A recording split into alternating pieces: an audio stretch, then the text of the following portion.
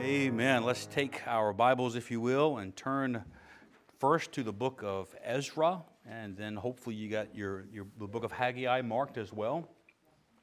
I have titled, to me it's an odd title, but I think it's the best title I could come up with, I believe following the Lord. But I've named it The Ways of Men from some of the preachings and some of the writings from Ezra, Haggai, and Zechariah. So please, again, take your Bible and go first to the book of Ezra. And while you're turning there, we're not going to read just yet, but go to Ezra chapter 4, actually.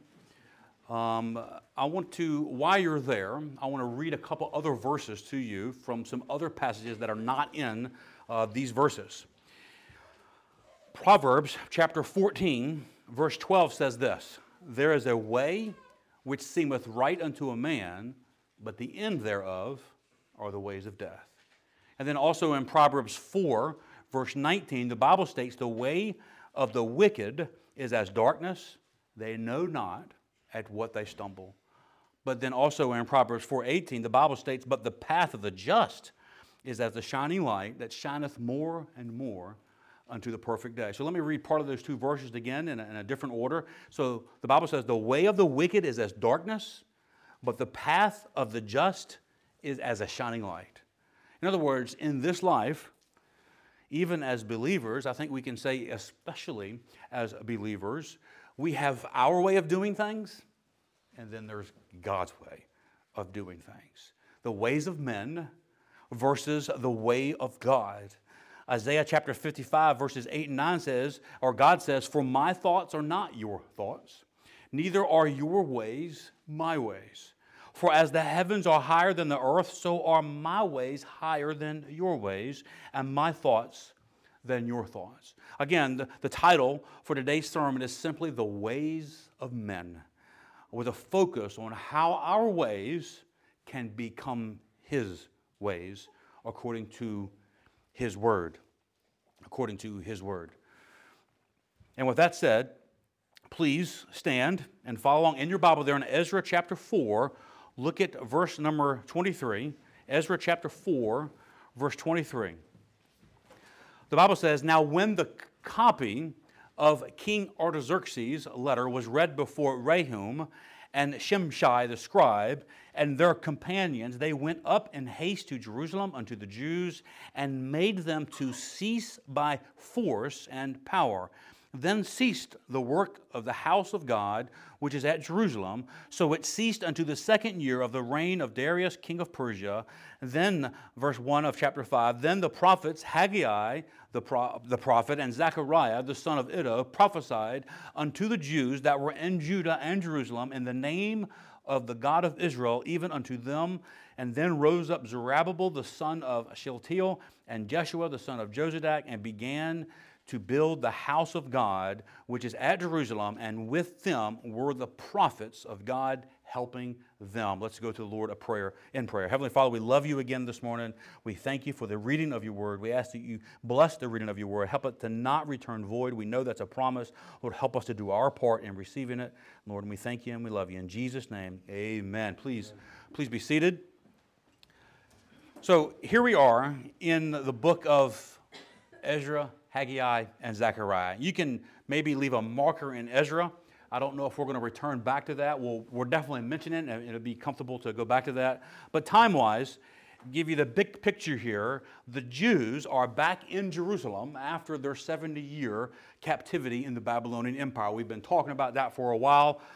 Some of the books are in the Bible. They're in the order of emphasis, not necessarily the order chronologically. So we've talked already about the time in Babylon already. We talked about even some things after Babylon. But here we are back at this.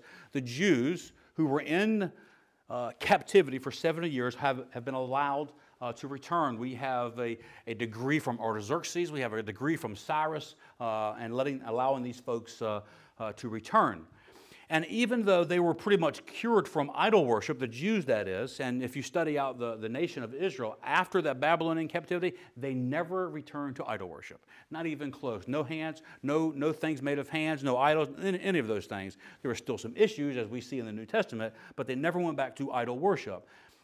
even though that's the case, this transition from captivity in Babylon back to a free nation, if you will, in Jerusalem would not come natural. There would need to be some adjustments. And many of the Jews who were coming back grew up in captivity. They either had never seen Jerusalem, or they were too young when they left there, so they don't remember Jerusalem. There are some, as we'll see, who remembered the former, what it was used to like. But all of that said, it's 70 years. I mean, has any of y'all lived someplace for 70 years and then moved and had to not make any transitions? I mean, I've been on some short military deployments, and you get back, there are some transitions. There are some transitions when you move there. There are some transitions when you come back. And these Jews, as a nation, had been in captivity for 70 years. Now, their captivity was not in bars and in jails and stuff like that. It was just a ruling thumb, if you will, over these people. So their ways, as they moved back to Jerusalem, their ways seemed right unto them, but God wanted them to follow a different path. God wanted them to follow the path of the just. He wanted them to be His people still and to act like His people. So He sent prophets over and over again to shine a divine light. Remember, we talked about in the beginning, the way of the wicked is as darkness, but the way of the righteous, the way of the just, is as a shining light. So God sent prophets to them to shine light on their ways, on the ways of men. And two of the prophets during this national reset for the Jews were Haggai and Zechariah. We just read about their introduction there in Ezra chapter 5. Zechariah is mentioned in a couple other places, but that's the first place we see the prophet Haggai. So this period that they're living in, so just give you another big picture on a timeline, if you will. So you got the Jews out of Egypt, and then through lots of ups and downs, they have King David there, and then the nation split between the north and southern kingdom. The northern kingdom gets taken away by Assyria. The southern kingdom, Judah, goes away to Babylon for 70 years, and now they're back in Jerusalem, and this period is called the post-exilic time. They're out of exile, so they're back home in Jerusalem. So this period, again, is often called the post-exilic period, referring to the time in Jerusalem after the Babylonian exile and before the close of the Old Testament Scripture. It technically could be, even today, or maybe up until the time of Christ, but when you read about certain things, it's usually to the close of the canon, and then the canon, but those silent years are referred to as something different here. So therefore, all the books written during this time are, no surprise, called the post-exilic books. And they include Ezra, Nehemiah, Haggai, Zechariah, and Malachi. And even though the life events recorded in the book of Esther were obviously not in Jerusalem, they were after the time that they were the book of Esther is considered a post-exilic book, or it is post-exilic because it's after the time of the Babylonian captivity. And then here in Haggai chapter 1, so I want to say that these folks that are coming back, they're there in Jerusalem, and one of the main goals is to rebuild the temple, right? So they're going to go through a period of time of rebuilding this temple and to get it back to where it was. So to keep their ways right, to keep their hearts right, and to keep them motivated in building that temple, God sent them prophets. Now, He's already used Ezra to build this temple and to get it started, if you will. But Ezra was a scribe. He wasn't necessarily a preacher. So God raised up these preachers, Haggai and Zechariah, to assist with the nation of Israel. And here in chapter 1, we read about Haggai's very first recorded sermon to these post-exilic Jews who have returned from Babylon. So look at verse number 1. And I'm not going to focus right now on the timeline. I'll mention it here in a moment, but look right there in the first verse. In the second year of Darius, the king, in the 6th month, in the first day of the month, came the word of the Lord. Now, we'll come back to that significance of that, or at least use that for a pattern of this sermon. So just remember that it's the 2nd year of Darius in the 6th month. The word of the Lord by Haggai, the prophet, unto Zerubbabel. Zerubbabel was the kind of the governor of Judah at this time, the son of Shealtiel, the governor of Judah, and to Joshua, the son of Josedek, the high priest. So there's Zerubbabel as the governor, Joshua, the high priest. Zechariah will talk more about him later on. But verse number 2 says, thus speaketh the Lord of hosts, saying, this people say, the time is not come, the time that the Lord's house should be built. Then came the word of the Lord by Haggai the prophet, saying, is it time for you, O ye, to dwell in your sealed houses, and this house, the temple, be lying waste? Now therefore, thus saith the Lord of hosts, consider your ways. Ye have sown much, and bring in little. Ye eat, but ye have not. Ye drink, but ye are not filled with drink. Ye clothe you, but there is none warm. And he that earneth wages to be put into a bag with holes. Thus saith the Lord of hosts, consider your ways. Go to the mountain, and bring wood, and build the house, and I will take pleasure in it, and I will be glorified, saith the Lord. Ye looked for much, and lo, it came to little. And when ye brought it home, I did a blow upon it. Why? Mine house that is waste, and ye run every man into his own house. Therefore the heaven over you is stayed from dew, and the earth is stayed from her fruit. And I called for a drought upon the land, and upon the mountains, upon the corn, and upon the new wine, and upon the oil, and upon that which the ground bringeth forth, and upon men, and upon cattle, and upon all the labor of the land. So number one, he tells us twice here in this text for them to consider their ways. Consider your ways. Again, the timeline, second year of King Darius in the 6th month. Now, this is actually about 15 years or so since the Jews had returned to Babylon. 15, 16 years, somewhere around there. Back in Ezra, we learned that for about 5 years, or 10 years or so, they worked hard. 5 years, they worked hard on the building, but then there raised some slight opposition to the building of the temple. Now, this is not the opposition that we read about in Nehemiah with Sanballat and all those things. That's not there yet. But they did get some slight opposition, and they lost momentum. Again, Ezra 4:24 says, because of that opposition, then ceased the work of the house of God, which is at Jerusalem. And because of this, God raised up this preacher named Haggai. And his primary purpose, along with Zechariah a little bit later, and the other post-exilic prophets, was to help the Jews keep their way, and here in time to rebuild that temple. But the Jews lost their way. They began to focus more on self, and they lost their way. They focused less on the things of God. They went to building their own houses, while God's house laid in waste. So get that now. One of the tasks that God gave them upon their return was to build the temple, and they got a little bit of ridicule, and they stopped building the temple and went to finish their house. Sealed them and everything. They were living in comfort, so to speak, compared to what the temple was like. They began to focus more on themselves and less on the things of God. And through the prophet Haggai, God says 2 times in this text, consider your ways. And if I can put verses 4 through 6 in a modern application, I would say something like this. Many times we look for fulfillment in our homes, in our careers, maybe in our wages. We strive for and earn so much in life, and yet we never have enough. And God says, consider your ways. This application, I believe, is twofold. Because not only are we to consider our actions, as in the Jews not building the temple, maybe their lack of action, but also our motives. Why were they not building the temple?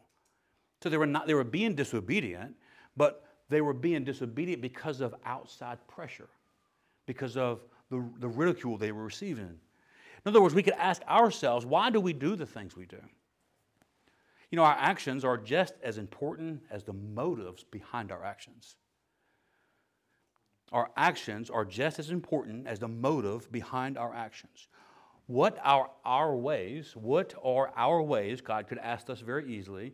And why are these our ways? This is what I think God is telling Haggai to preach to these Jews here. Consider your ways. What are you not doing? What are you doing? And why are you not doing it? And why are you doing that?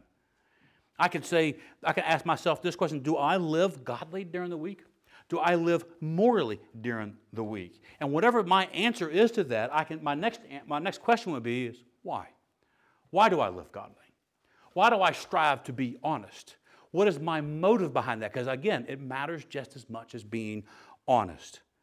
And I think we get the idea through God's word that for us in time, here today, in Germany, in Bavaria, in Hermannsdorf, God is saying to us, take a pause of your life for a moment and look at it.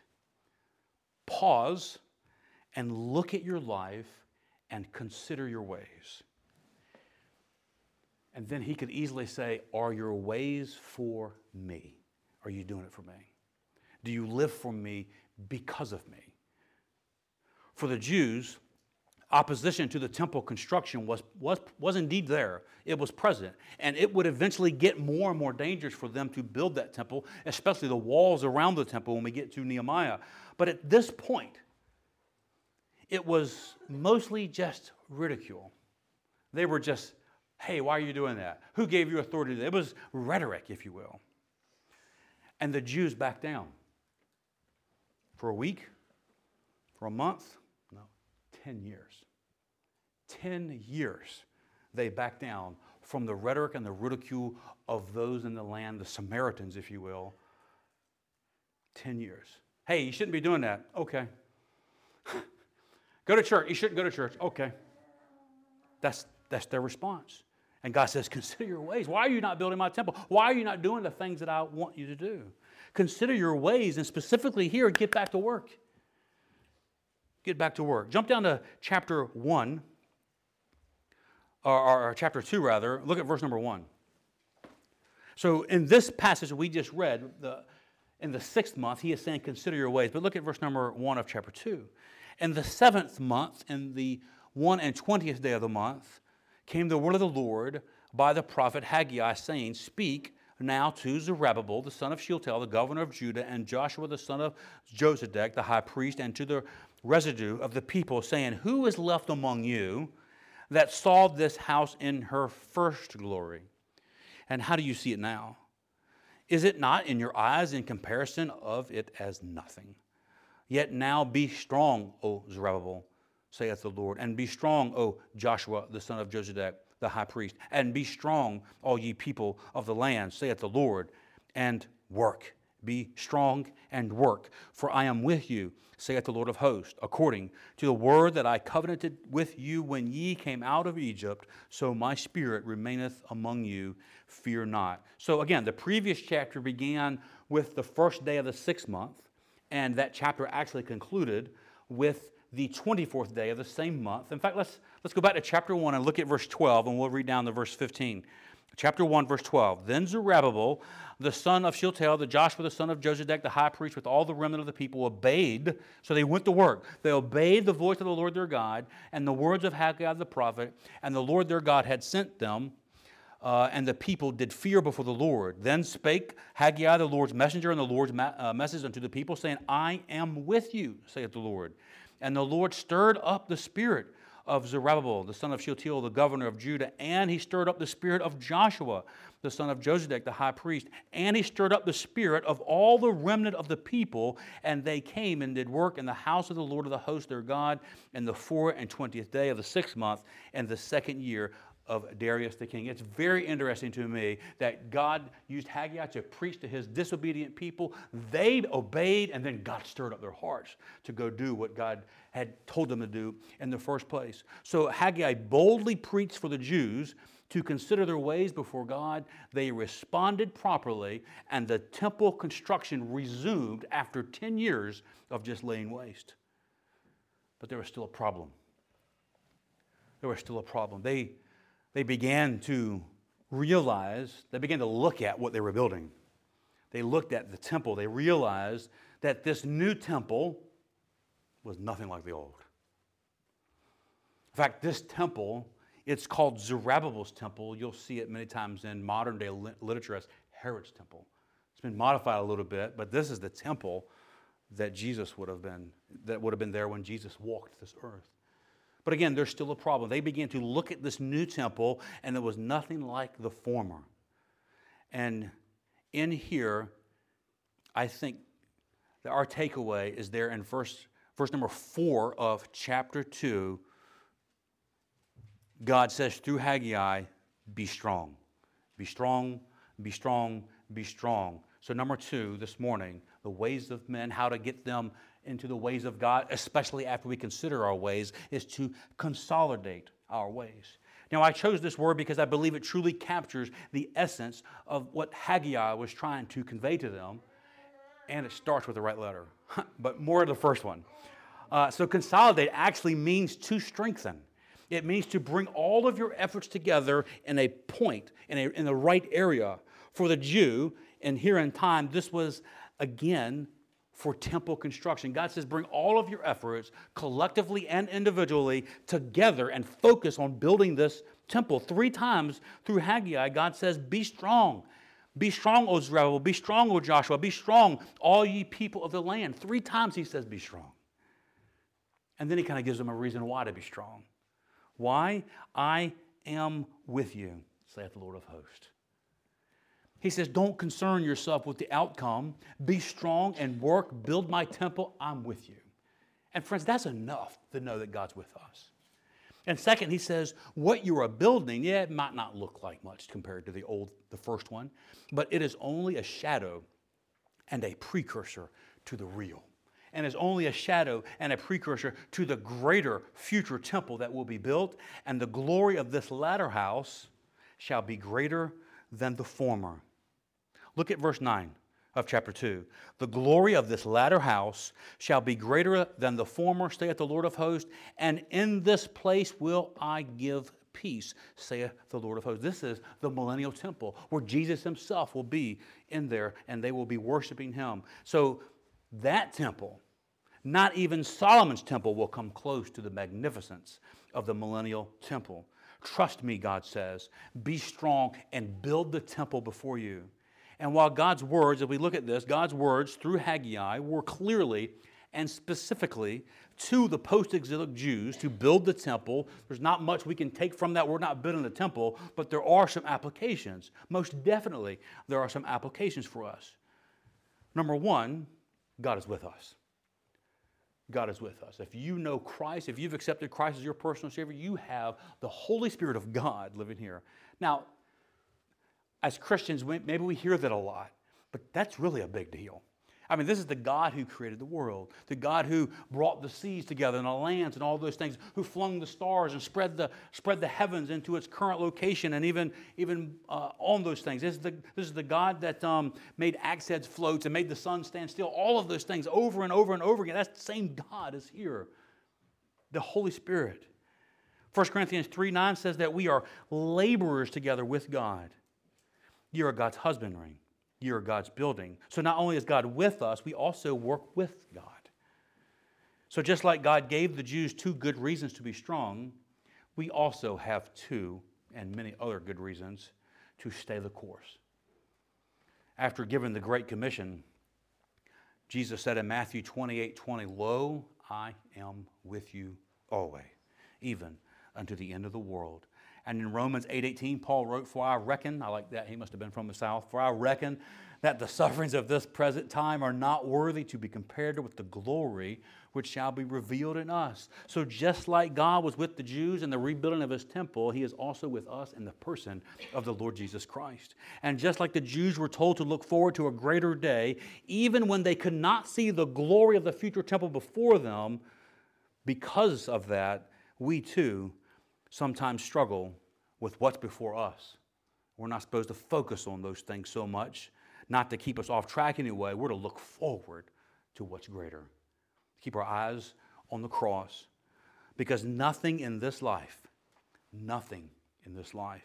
compares with the glory which shall be revealed in us in the person of Jesus Christ.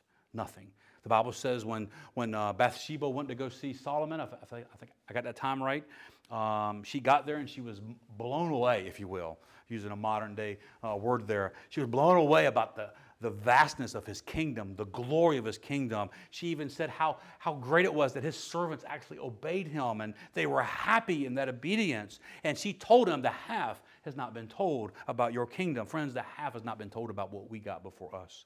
I don't think even a quarter has been told. In fact, in this concept here, we will also see this promised temple. So what's our takeaway real quick? We are to consider our ways. We are to make sure we are working God's work with God's motives. And regardless of what's before us, whether it's good, bad, or indifferent, we are to consolidate our efforts in order to accomplish what God has set before us. And think about this. As a church and as a Christian in the time in which we live, what is the greatest mission that we have? And how do we do that? How do we glorify the Lord in action? What do we do? What's our greatest mission? The Great Commission. The Great Commission. So we are to consolidate our efforts in the task of global evangelism. We're to do it as individuals. We're to do it as a family. We're to do it as a church. We're to do it as churches. This is why we have missions program. We pray for our missionaries. We send funds to our missionaries. We want the gospel to go all over the world. This is something that we should consolidate. This is the greatest mission that we have. To fail at the one task that God's given us is to be disobedient. We must consolidate our efforts. But back in our text, we see that the Jews are more like us than we might think, or maybe we're more like them than we might think. Remember again that this is the end of the 7th month. The other sermon was in the 6th month. In other words, Haggai preached 2 messages in the 2nd year of King Darius that we have recorded, one in the 6th month and one in the 7th month. Now go to Zechariah chapter 1. This is just one page over maybe. And now we see that in the 8th month, also in the 2nd year of Darius, came the word of the Lord unto Zechariah, right there in verse number 1. In the 8th month. Verse 2 says, the Lord hath been sore displeased with your fathers. Therefore say thou unto them, thus saith the Lord of hosts, turn ye unto me, and I will turn unto you, saith the Lord of hosts. So get this now in a bigger picture here of what's going on. After more than a decade of the temple just lying in ruins, not even the foundation was built, God stirred up the people to rebuild his temple through Haggai's 2 sermons. So they've started construction, if you will. The temple was underway, and the Jews began to offer sacrifices already on the rebuilt altar of the temple.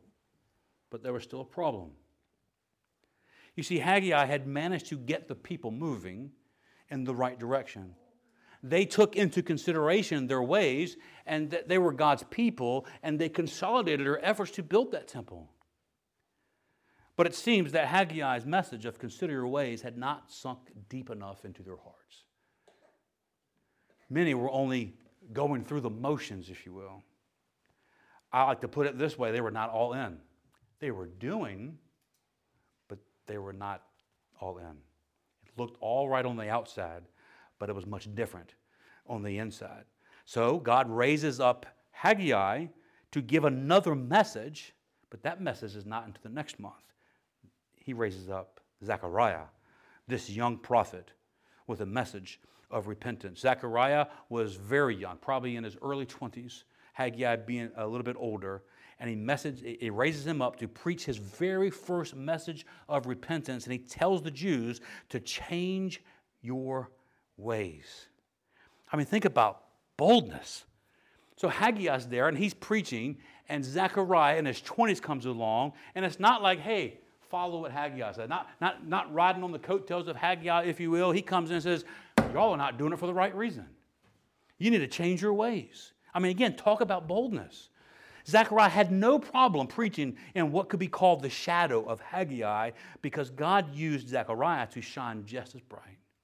Matter of fact, we have 2 chapters from Haggai. We have 14 chapters from this young prophet. He preached repentance. Get this now. This is a strong application to us, I think. He preached repentance to a nation who appeared to be doing right. It's like he went into the churches and everybody was looking, cookie cutter, everything is right. And he says, I don't think so. He preached repentance to a people who appeared to be doing right. They were rebuilding the temple. They were even offering sacrifices, but God says, turn ye unto me. How do we know this is the fact? We see it right here in the text. Change your ways, Zechariah says. Look at the verses there. Be ye not, look at there, verse number 4. Be ye not as your fathers, unto whom the former prophets have cried, saying, Thus saith the Lord of hosts, turn ye now from your evil ways and from your evil doings. But they did not hear nor hearken unto me, saith the Lord. Your fathers, where are they? And the prophets, do they live forever? But my words and my statutes, which I've commanded my servants, the prophets, did they not take hold of your fathers? I was thinking when I was putting this sermon together, the first thing in this part of the sermon that came to my mind is how often do we walk the walk and talk the talk, but if we're close to God, He says, turn unto me.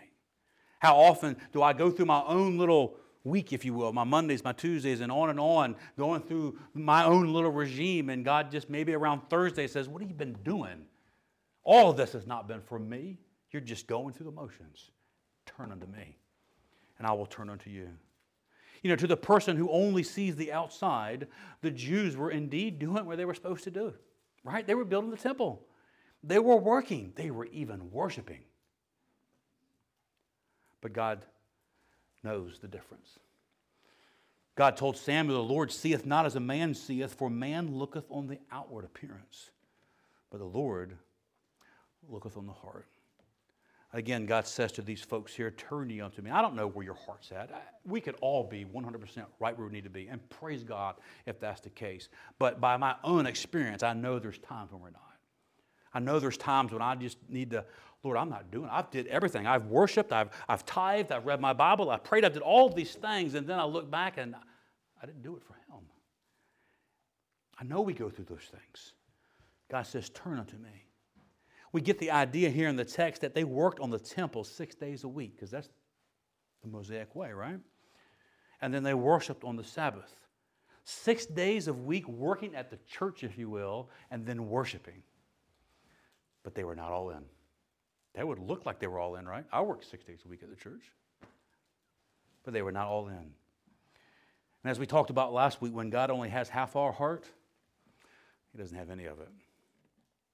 Granted, it appears that the Jews were more than halfway committed. I would argue that. I would argue that most Christians today, or I hope most Christians, are more than halfway committed. I don't know if that's a true statement or not, but when many of the Jews in exile, of those Jews, these had volunteered. You know, we have that thing in the army where, you know, they're a two-time volunteer, and we have this mindset that they're better than other soldiers. Maybe they're more committed, whatever it may be. But these are some volunteers. When many of the Jews in exile, whether in Babylon or Persia, they chose to stay in exile. Many of the Jews chose to stay in exile. This remnant chose to be faithful and return to Jerusalem. The book of Ezra gives states that a little over 42,000 people returned to Jerusalem, a mere fraction of what the nation would have been. 600, 700,000 when it was conquered by Nebuchadnezzar. And no doubt they multiplied over the 70 years, but only 40-some thousand people returned. And while they struggled with some minor oppositions there in Jerusalem, and they struggled with some commitment issues, they were now rebuilding the temple. They were worshiping. But God says, turn ye unto me. Zechariah then preaches a great truth. He says, your fathers, where are they? And the prophets, do they live forever? But my words and my statutes, did they not ring true? In other words, don't follow. That's a hard thing to preach, I think. Don't follow the wicked example of your father. They're the reason you're in the predicament you're in. Don't follow them, follow me. I think as a father, we should all come to that conclusion.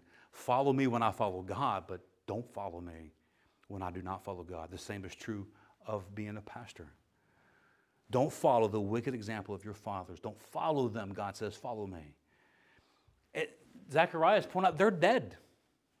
Even the prophets were dead. But my words are not. My words and my statutes live on. Put differently, he is saying, hear and obey the word of God, because it does not change. And the word of God never changes, nor should we try to change it. You know, it's not a truth to me and a different truth to you. It's the word of God. It's one truth. It's His truth. I like that verse that says it's forever settled in heaven, the word of God, forever settled in heaven. Because We can do all we want down here. These pages, it's settled in heaven. The words do not change. It never changes. Remember, there is a way that seemeth right unto a man, but the end thereof are the ways of death. But the path of the just is as a shining light. Through Zechariah, God told the post-exilic Jews to turn completely from their evil ways and turn completely to Him. Change from your ways to my ways, and if you will turn to me, I will turn to you. What a promise. What a promise to God's people. And what a simple solution to a victorious life for even modern day Christians. Psalm 119:2 says, "Blessed are they that keep His testimonies and that seek Him with the whole heart." To the Jews going into captivity, on the other end of that 70-year captivity, God told them the same thing through Jeremiah. He says, "If ye shall seek me and find me, or you will seek me and find me when ye shall search for me with all your heart." Even today, James 4:8 says, "Draw nigh unto God, and He will draw nigh unto you." I think we can definitively say that God wants His people to turn unto Him and to stay with Him. To turn from our ways and to turn into His ways. Listen, this is not just a message for the Jews. It's not just a message for the backsliding Christians who's out playing whatever today, wherever he may be, when he's not in church, whatever that may be. This is a message for all Christians because we all, like the song says, are prone to wander. We're prone to have our own ways. I'm convinced that we get our way more than God gets His way. And He doesn't want half a heart. He doesn't want 75% of your heart. He doesn't want 99% of your heart. He wants all of you. He created us. He has the copyright. And for those of us who are not all in, I'm there. Every week I'm there. He knows. He knows. And He says, "Turn unto me, and I will turn unto you." What a passage. What a passage. And then right after Zechariah delivers his very first sermon to the Jewish remnant, God adds in two more messages from Zechariah or from Haggai. We'll look at one of them and we'll table the other one. So turn back to Haggai chapter 2 and look at verse number 10. He writes there in verse number 10, "In the 24th day of the 9th month, in the second year again of Darius, came the word of the Lord by Haggai the prophet." So we see a progress here, month 6, month 7, and so forth. In 4 successive months from 2 different prophets, God delivers at least 1 sermon a month to keep the post-exilic Jews on the path of righteousness. And if we were to use our standards of months in June, I didn't know this when I was putting this together, I thought it was kind of unique, but month 6 would be our June. God said, "Consider your ways." In July, He says, "Consolidate your ways." And in August, He says, "Change your ways." And here we are in September, in the 9th month, and He says, "Continue in His ways," in God's ways. Look on down to verse number 11. "Thus saith the Lord of hosts, ask now the priest concerning the law. If one bear holy flesh," now this is some very ceremonial Mosaic wording here, so bear with me. "If one bear holy flesh in the skirt of his garment, and with his skirt do touch bread or pottage or wine or oil or any meat, shall it be holy?" And the priest answered and said, "No." And then said Haggai, "If one that is unclean by a dead body touch any of these, shall it be unclean?" And the priest answered and said, "It shall be unclean." And then answered Haggai and said, "So is this people, and so is this nation before me, saith the Lord. And so is every work of their hands, and that which they offer there is unclean. Therefore, and now I pray you, consider from this day and upward from before a stone." And he goes on and on about these things, but I want to point out a couple things here. The next message after this one was on the very same day as this third message from Haggai. And it was directly to Zerubbabel, and it was all about the millennial reign of Christ. It was all about a 100% future and unconditional, mind you. This current message, however, was to the priest and how they led the remnant in worship, or as they led the remnant in worship. And this passage here, this message, is a culmination, I believe, of all of Haggai's previous messages. It's built upon all of those previous messages, including, I would believe, the one from Zechariah in the previous month. What is this message? Stay the course. stay the course. Continue in my way. Now, we can read that. We can almost come away where God is telling them, you're wicked and nothing you have is to offer here. But we know because of the success of months, they are building the temple. They are working. They are responding to God. God is working in their heart. The temple was being rebuilt. They have consolidated the ways. They've even changed their ways. They've built on it a little bit. So God here is reminding them how easy it is to fall back. How easy it is to go back. Isn't that true? We can go for a week or a month or something like that and live in right for the Lord, but in a moment, we can go right back to where we were. And it seems like it takes forever to get back to where God wants us to be. That's not because of Him. That's because of our lack of turning to Him. So God was reminding them how easy it is to go back to that state.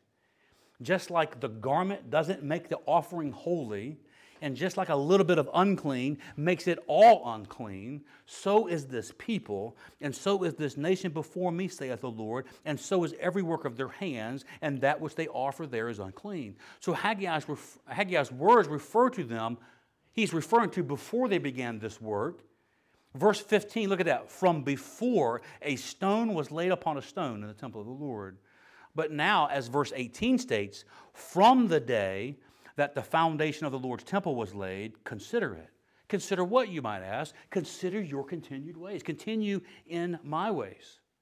Notice the last, I like this passage. Notice the first 7 words, rather, of verse 19.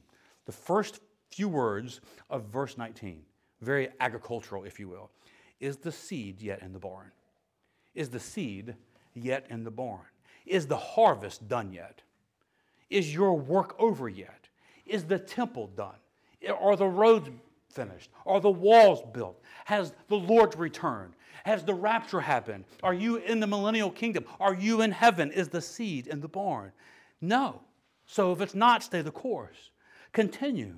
Continue building the temple. Continue to consider your ways. Continue in the strength God has given for His work. Continue in God's ways. And for us, the message is the same. Continue. Continue. Galatians 6:9 says, let us not be weary in well-doing, for in due season we shall reap if we faint not. Listen, we are to keep the faith. We got to keep going. If there's ever a time in our lives, is it not evident that we as Christians must stand for our faith and keep the faith, keep it going, stand tall? We must continue in God's ways. We are to keep on keeping on, no matter what we look at, no matter what the temple looks like in front of us. We are to keep on going on, no matter the circumstance, no matter the consequence. Continue in His ways, not our ways, because the seed is not yet in the barn. We are His workmanship, created in Christ Jesus unto good works, which God hath before ordained that we should walk in them. Again, the way of the wicked is as darkness, but the path of the just is as a shining light. Continue in His ways, not our ways. Let us go to the Lord in prayer.